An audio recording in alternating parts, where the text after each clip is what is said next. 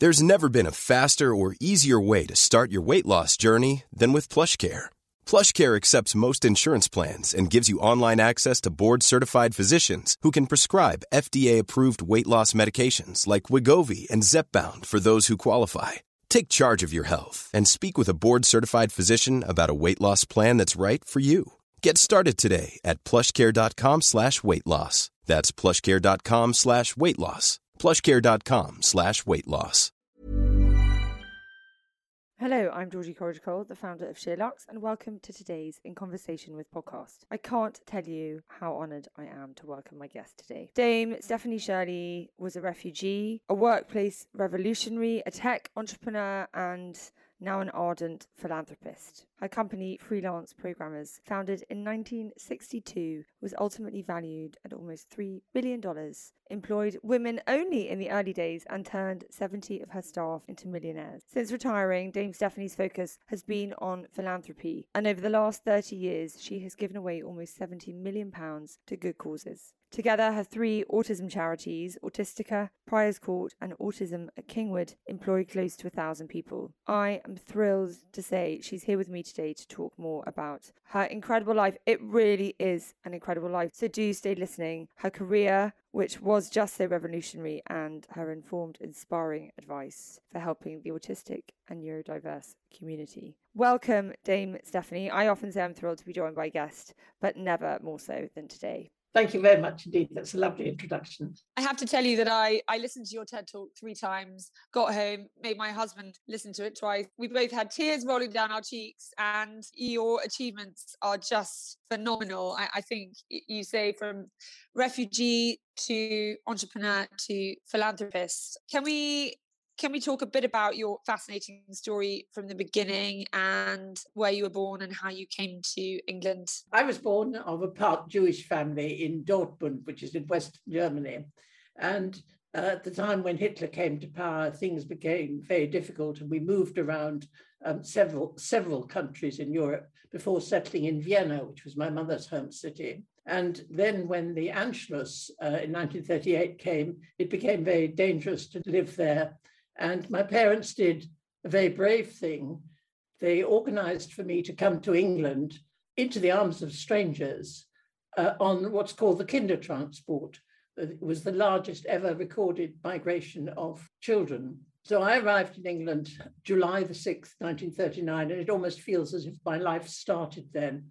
And I was fostered by a childless couple in the Midlands of England and went to 4 different schools when at 18, became naturalized British, swore an oath of allegiance in front of a justice of the peace, and have become, I think at least, more English than the English. So it's a difficult start, and that disruptive start. What age were you, Dame Stephanie, when you arrived in England?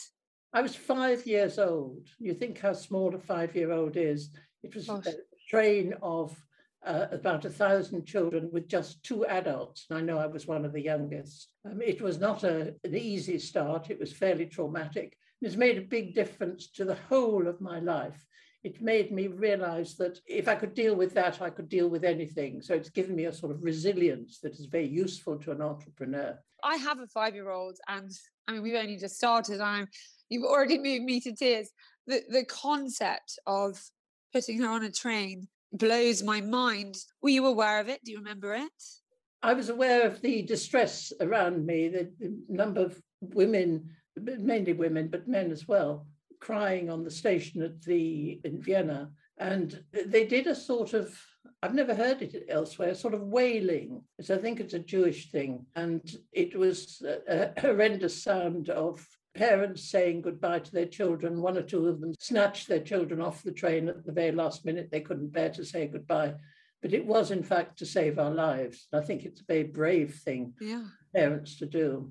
And you said that you now feel you are as British as the most British of the Brits. Did you later track down your birth parents? I believe you did. We always knew that they were alive. At one time, we had a letter saying my mother was lost. It was a sort of euphemism used in front of children. But in the main, we knew that they were alive and they knew where we were. But it was many years before we lived as a family again. And sadly, we never really bonded again because I had built relationships with my foster parents. To all intents and purposes, I'm their child, except for birth. And when I got together with my own parents, it was a dutiful relationship, but not really a loving one. Or a natural one, perhaps, after all that time. After all that time. Yeah. And what sort of upbringing did you have from your foster parents here in England? A very conventional upbringing. We were brought up to be little ladies. We wore gloves when we went outside. We played in the fields. It was safe then to play, children to play on their own. And it was a very stable environment. One of the things that happened was that the grown-ups were always talking about the abdication. And I, as a child, felt that how romantic that the king should give up his crown for the woman he loved. But my foster parents were very different view. He didn't do his duty. He didn't do his duty. And that has stuck with me, so that I think it behoves each and every one of us to do our duty. And I really try to do mine. What did you want to do when you left school? I mean, you went on and achieved so much. You said you grew up as a little lady. I mean, presumably it wasn't the norm for women to have, it wasn't the norm for women to have high-flying careers. Did you stand apart from the rest as you grew up? Were you clear that you wanted a career and higher education? And were there role models that you looked at and inspired you at that time of your life? I knew how important education was. I mean, as a way out of poverty. But also, I loved to learn. I really enjoyed school. In particular, I enjoyed mathematics. And at one time, my girls' school didn't teach science subjects. You know, the only science subject thought respectable for girls was the study of plants. I really had to battle to get tuition in mathematics. And they eventually agreed to send me to the boys' school for my mathematics lessons. No way. So I was going between the two schools all the time. And it was a rude awakening, perhaps a salutary reminder or forerunner of what the world of work was like. The sexist catcalling, whistling. It was not an easy start. But I do love mathematics and I wanted to study mathematics. But things didn't turn out that way. And I started working at 18, but as a mathematical clerk, a very junior position, pounding a desk calculator for several years, actually, before I got promoted. And what year was that when you left school? So was that at 18? I was 18. So I started work at 18. And what year are we in? Well, I was born 33. You do the arithmetic. Okay. So 51. All right. So 1951, you're working as a maths clerk. Luckily, my arithmetic got me there quite quickly. You notice that mathematicians are no good at arithmetic. I know, well, I'm definitely not a mathematician, but I am quite quick at adding up. So you're spot on. So 1951, and were you pushing already against boundaries at that point? I was told that in my interview that I had at 18, I was asking about pensions. So it says a lot about how unsettled I was and how unsafe I still felt. Yes. Once a refugee, always a refugee is something that's said. And I don't think it's true, but it stays with you a long, long time. It's in your psyche that, you know, home is something that's very precious and that you have to hang on to it. And you were then promoted. So you didn't go to university, or did you go later? I studied for 6 or 7 years at evening classes. So that after I'd done a day's work, 3 times a week, I would go to evening classes, and eventually took my degree as an external student and got an honours degree in mathematics. And then nothing really would hold me back. I got promoted. I began to work on early computers. I had a very good boss, the second boss I had, who really created an environment of innovation, of team working. And I learned a lot from him. He wasn't a formal mentor. I mean, I never really knew him. He was Mr. Flowers, a very famous name in computer history. He was a Mr. Flowers to me, but he was a listening manager and really gave me all the opportunities that I needed. Well, how wonderful that he was around. Were you the only woman, doing this course? Not the only woman. There were about 3 scientific women in an establishment of 2,000 people. They were all women clerical staff, so one didn't feel too isolated. Right. It was quite stressful the first time you walked into the canteen and hundreds of male faces turned around to see another female walk in through the door. But those days are past, and nowadays we have really not just a single woman, but always groups of women who can support each other. And I think it's something that the sisterhood really requires us to do. It's almost natural for us to support each other. Yes, we do, don't we, as a sex? Maybe that's where it comes from. And you obviously saw this future in computers. I mean, the fact that you talk about computers in the 50s sort of blows my mind. I mean, clearly there were amazing things happening during the Second World War, etc. But, you know, with programming, but with code. And where did that interest come from, or that realization that was the future? Oh, we didn't. It wasn't that we saw the future or had any visionary concept at all. It was just such fun working with computers. And what were computers in those days? Well, they looked like perhaps some large kitchen cabinets.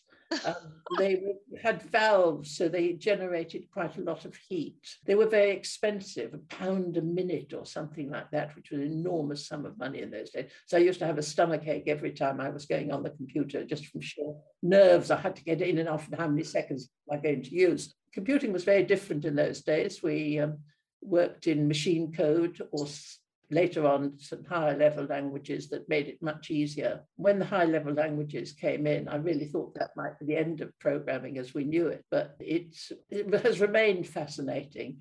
The exciting thing about technology is that it's always improving, always moving on, and there's no end point. You know, yeah. Not that you've got there, but you know, there's always something further to do. Gosh, tell me about it. When I chose the digital world for my career, I didn't realise quite how relentless it would be.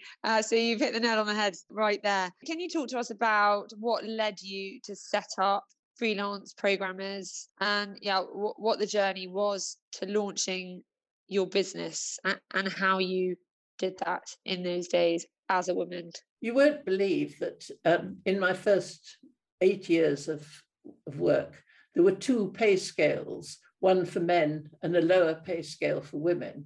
That was the situation for the few women that were involved in doing the same job. Doing exactly the same job.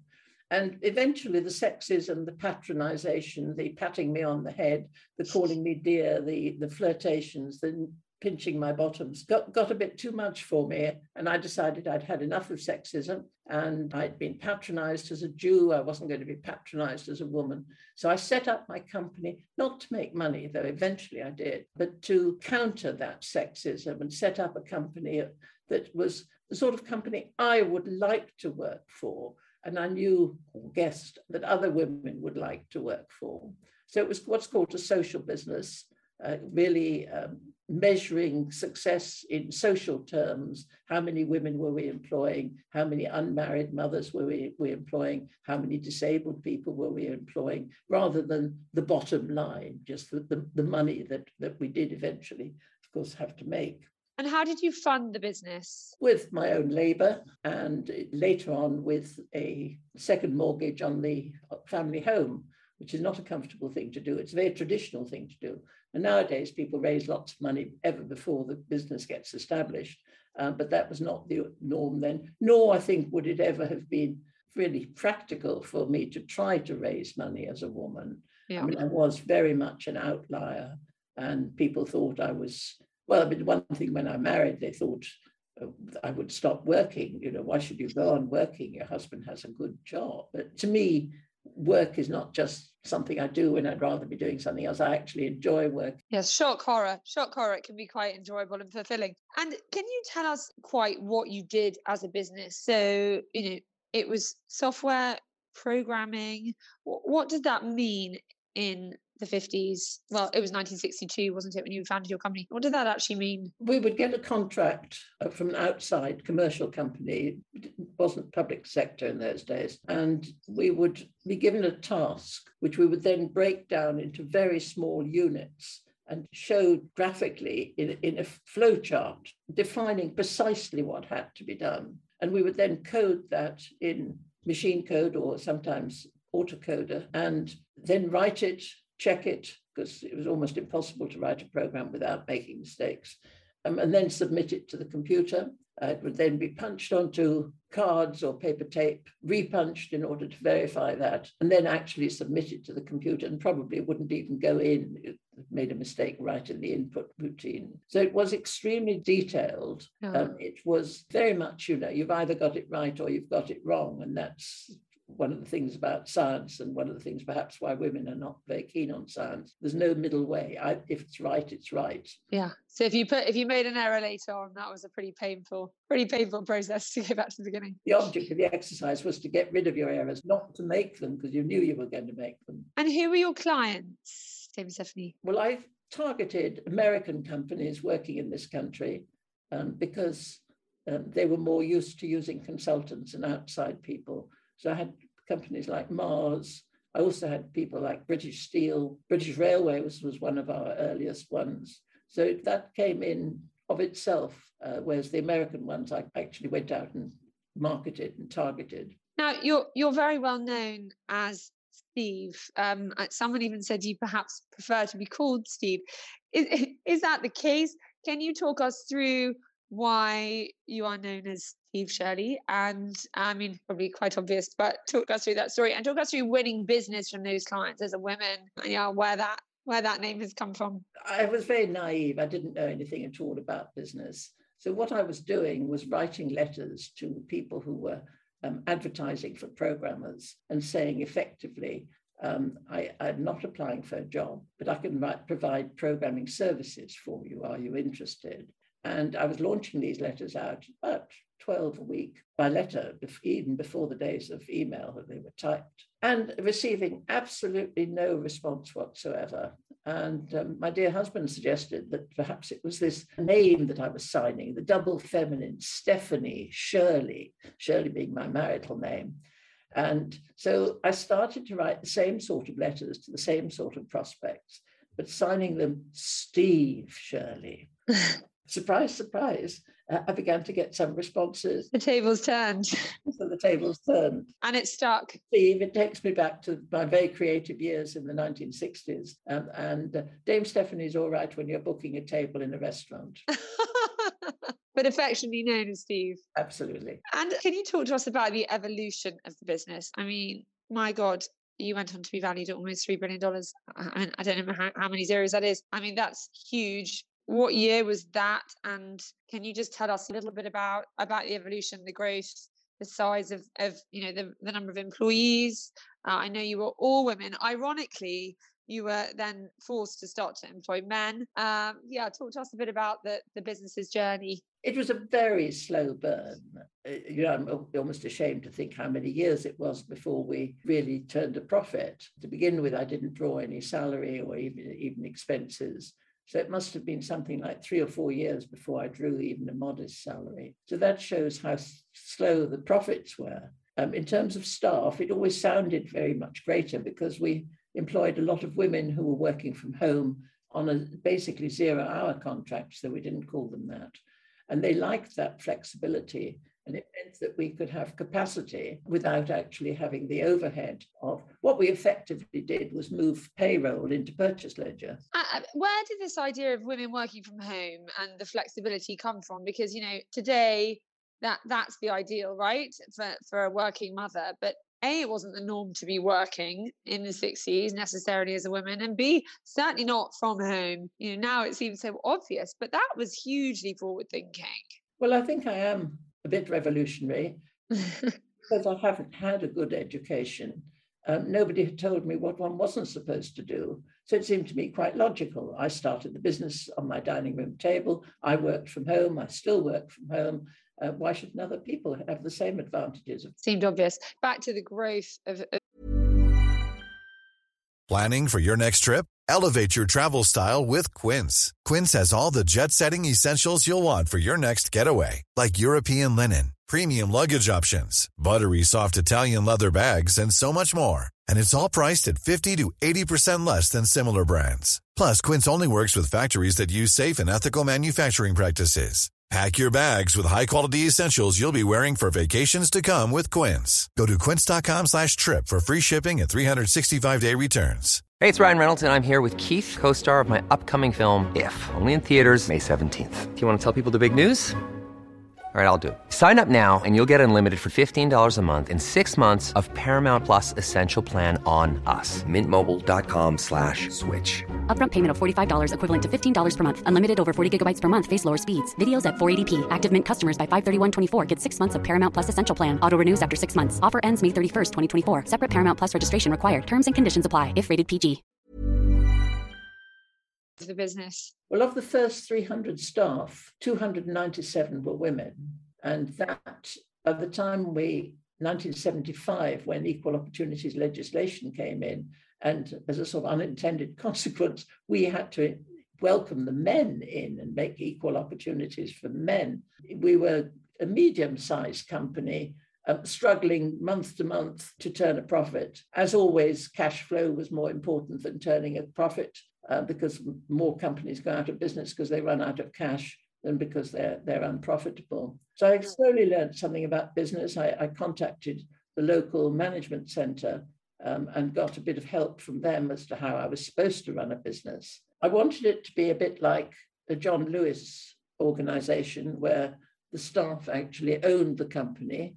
So it took me 11 years to actually get the company into staff ownership or co-ownership. And it turned into a very different sort of company. We were remembered not only for our gender, but remembered because we had such very strict controls over how we developed software. Because we were all working remotely, we became very disciplined, we documented carefully, and that almost became a strength of the organization rather than a weakness.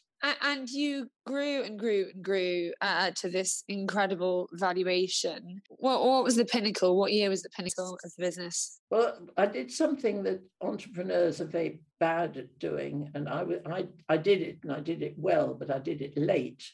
I got in professional managers to run it because, frankly, the more successful the company was, the less I enjoyed doing it. I like starting things. I like doing new things. I like solving problems. I don't actually like running things. So I got in professional managers, and it was they who turned it into a big commercial success because they really sort of took it flying, and it became part of software history, really. And where did it end up? Where is it today? And it was taken over after 45 years, which is a long time in business, and is now part of Sopra Steria, which is a 40,000 strong software company, initially in France, but it's now a global company. We went global. We had half our staff in India at one time.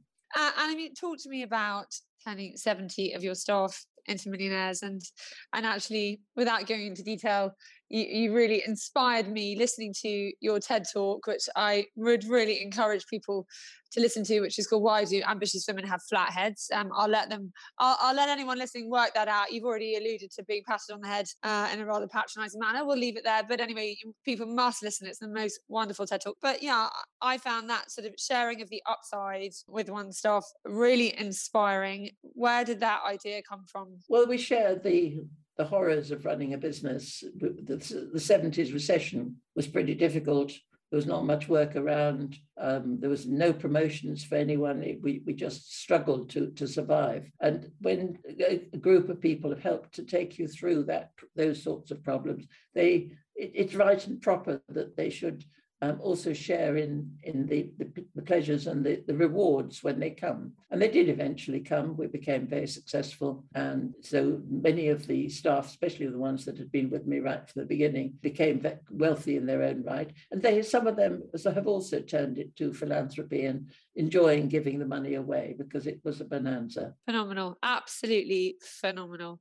I mean, you're known for actually falling off the Sunday Times rich list because you gave so much of your wealth away. I mean, what a legacy. I mean, how incredible. Can you talk to us about the sort of third phase of your life into philanthropy? Perhaps this is a good point to talk about your son, Giles. He was your only child, I believe, and I know he very sadly died.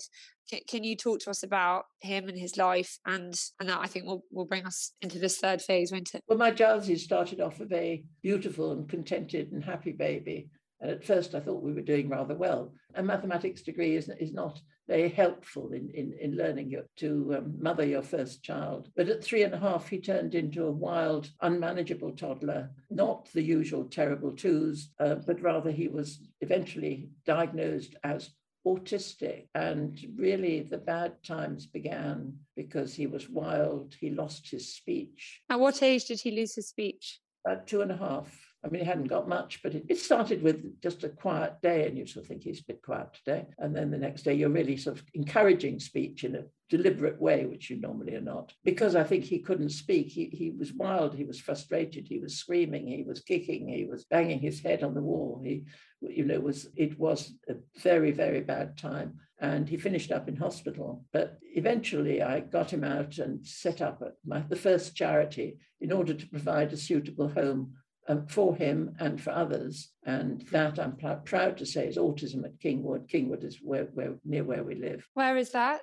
Henley-on-Thames. So Kingwood is just outside Henley. Near Kingwood Common? It is precisely Kingwood Common. Oh, my mother is from Henley-on-Thames. We share most things. So Kingwood was the home that you founded, the residential home you founded for children with autism. At what age did Giles move into Kingwood? He was 23, that's right. And most people who join Kingwood are 18, which is ideal. They're leaving school. They obviously can't live at home anymore. So it's adult care. One is encouraged not to say lifetime care because one is not able to promise that, but it is intended to be lifetime care. Eventually, Giles was living a quiet, dignified life in the community. And then quite suddenly, he died in his first ever overnight seizure, and life turned into a horror for me, really. It took a long time for me to recover.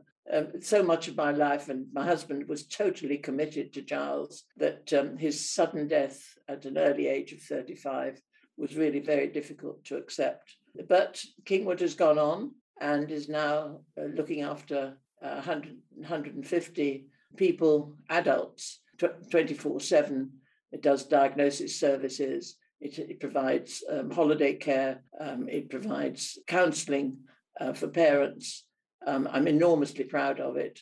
But it took a long time to become freestanding, 17 years, literally 17 years, before it was financially and managerially independent of me. So it just shows how difficult it is to create something that is stable. I now expect Kingwood to go on, to grow, to change, to move, to develop, but to get it stable so that it actually has not only trustees, but sound management, training facilities, recruitment capacity. This is really the achievement that any person in business is aiming for. How does Priors Court fit into this mix? Well, I went to the States to, in fact, do a visit together with the chief executive of Kingwood and saw there a school called the Higashi School, Japanese origin, and they were getting such good results from autistic pupils that I came back to England thoroughly enthused, saying, well, we need a school like that in Britain. And so I went to see the Department of Education, and they kindly pointed out that it wasn't the department that set up new schools, it was parents. So I went and set up Priors Court School, which I'm enormously proud of. It is now of world renown. It has been going 23 or 4 years now. It has nearly 90 pupils aged 5 to 25 and getting enormously positive results. Many of the children are aimed for modest work activity, so we're training them to live independently, to do their own laundry. These are children that mainly don't speak, have epilepsy, are profoundly, we talk about autism with complex needs. So they are extremely difficult, and they've tried many other schools. So I'm very proud of Priors Court. So it's quite different from ASD. This is severe autism impacting their speech and everyday capabilities. All with learning disability, many without speech, and some with most extraordinary sort of eating and other habits. A wonderful school. Where is it, Dame Stephanie? It's near Newbury. Yes, okay, I thought so. Yeah, I know exactly. And to give some idea of the vulnerability of the pupils, the smallest fee rate is 90,000 a year, and that is for a day pupil. The largest is 400,000 a year per pupil. So you can see why the local authorities work hard to sort of keep. Gosh, that's staggering. But we can really make a good lifestyle for a person that everybody else has given up on. Yeah. Autistica, you founded, and possibly if you are someone who's come into contact with children and adults with autism, you may well know of it. For people that don't, can you tell us about the birth of that charity, the mission of that charity, and could you sort of set the scene a little bit about the autism landscape in this country today? Autism affects 350,000 people in the UK. That includes people who are just mildly affected, right through to people who would ideally go to school at Prior's Court and reside at Kingwood Trust. The way in which autism is viewed has changed from being it's a psychological disorder to being a different way of living. It's moved from being thought of as medical, but rather social. And so the attitude to autism is much more positive. And many autistic people are able to go to work, are able to really contribute in the arts and the sciences, so that it's quite a change over the years that I've been working there. I still do other projects outside. I did a think tank on autism for Britain a few years ago, and that made quite a difference. I've paid for studies of the economics of autism, and that's helpful when you're talking with government. They're not terribly interested in, these poor people, we really have to help them. But they are interested when you say that autism costs the nation 34 billion a year in that, and that is in lost employment. We're trying to get more people into employment, move them off benefits into paying tax. And that's a big mission of Autistica, isn't it? As well as other things. I know you work with a lot of corporates and you work with individuals as well. Can you tell us more about the charity and when you founded it? It's a large, successful charity. Can you tell us a bit more about what you do? Well, in relative terms, I think it's a medium-sized charity. It employs something like 24 people. Well respected, I would say. Well respected, yes, it is. The focus is on research. Things that other people haven't done, pure research, applied research, things that make the life of a person with autism longer, healthier, and happier. So it's quite practical things. There's been a big emphasis on employment. Currently, they're working together with the charity Young Autism to understand why so many people with autism are born with or acquire epilepsy. And conversely, people with epilepsy, 40% of them are autistic. There's a big overlap, which we need to understand. So it's research, and because it spends all the money it raises, that's the one which I always give my money to. Can you talk to us a little bit about how it is not about how to cure or treat people? It's about how to understand them and how to see their strength. I remember somebody saying, there's a stereotype that somebody with autism might be good at computer science, or there are certain stereotypical career paths more able for autistic people to follow. But actually, there are other skills like resilience and relentlessness that can be really beneficial to businesses. Can you elaborate on that and also talk about how businesses can do more to employ people with neurodiversity? One of the things that autistic people have, without exception, is what's called hyperfocus. They really focus very long and deep and hard on something. This is true for people who are without speech and might spend half an hour looking at the label on some toy, to people with double firsts in Harvard and Yale who are able to contribute to the academic world. That focus is rare. It's valuable. They're also able to see patterns. So they are strong in music, law, and mathematics, and computing in particular. So computing, GCHQ, for example, goes out of its way to recruit people with autism because they know that they have the sort of skills that they need. Now, they may be slightly difficult to assimilate into a work environment to begin with, but the average cost of making the necessary adjustments is measured at something like $200 once-off retrofitting costs. That is to change things like lighting, perhaps desk positioning, quite small things, relatively speaking, to get access to a skilled, focused, dedicated workforce in short supply. I know that Matt Hancock has been doing some work in the neurodiversity space, and working hard to get corporates to take more responsibility and be more proactive. What would you say to other business owners listening? There are obviously varying degrees of autism, but what would you say to encourage businesses or people in HR to change the way they do things and their mindset? Make sure that you don't miss out on this skilled labour force. It's a loyal labour force. Once they're settled into a job, they tend to really stay almost too long. You have to encourage them to move on, to go for promotion, because they're very happy doing what they're doing. It may mean changing the way in which you recruit. For example, most of us put a great emphasis on the interview, which requires just the skills that people with autism haven't got. So that really doesn't work. So what I always advise is the modern equivalent of the typing test. Take somebody on trial for 3 days, 3 weeks, and just see how they do. And then you will find that they shine almost immediately, because they're doing things that they love, that they like, that they can focus on and really contribute to the teamwork. Yeah, and demonstrate their worth. I think it was someone from your charity who said someone with neurodiversity doesn't like to be given curveballs. They like to be prepared. And I say that as someone who has a neurodiverse child who likes to know exactly what time things are happening when, and isn't very good if they're moved. Somebody said it's about the individual being able to wear their neurodiversity on their sleeve, or almost like a badge, without feeling like it's going to count against them, and then being given the tools to survive in the workplace, be that having their interview questions in advance so they can be prepared. Or, you know far more about this than I do, but what would you say to that? That structure is useful for everybody. Most of the things that modifies for autistic people in work are useful to everybody. They welcome having a clear understanding as to what they're doing. They welcome having advance warning of changes that are going to happen. Yes, so true. Yeah, we all function better when we're not throwing curveballs. Before we finish, how do you feel about the future for those with neurodiversity? As a parent, as I've said, as someone with neurodiversity, I feel encouraged by the fact that we're having this conversation and that it feels like it's being prioritised.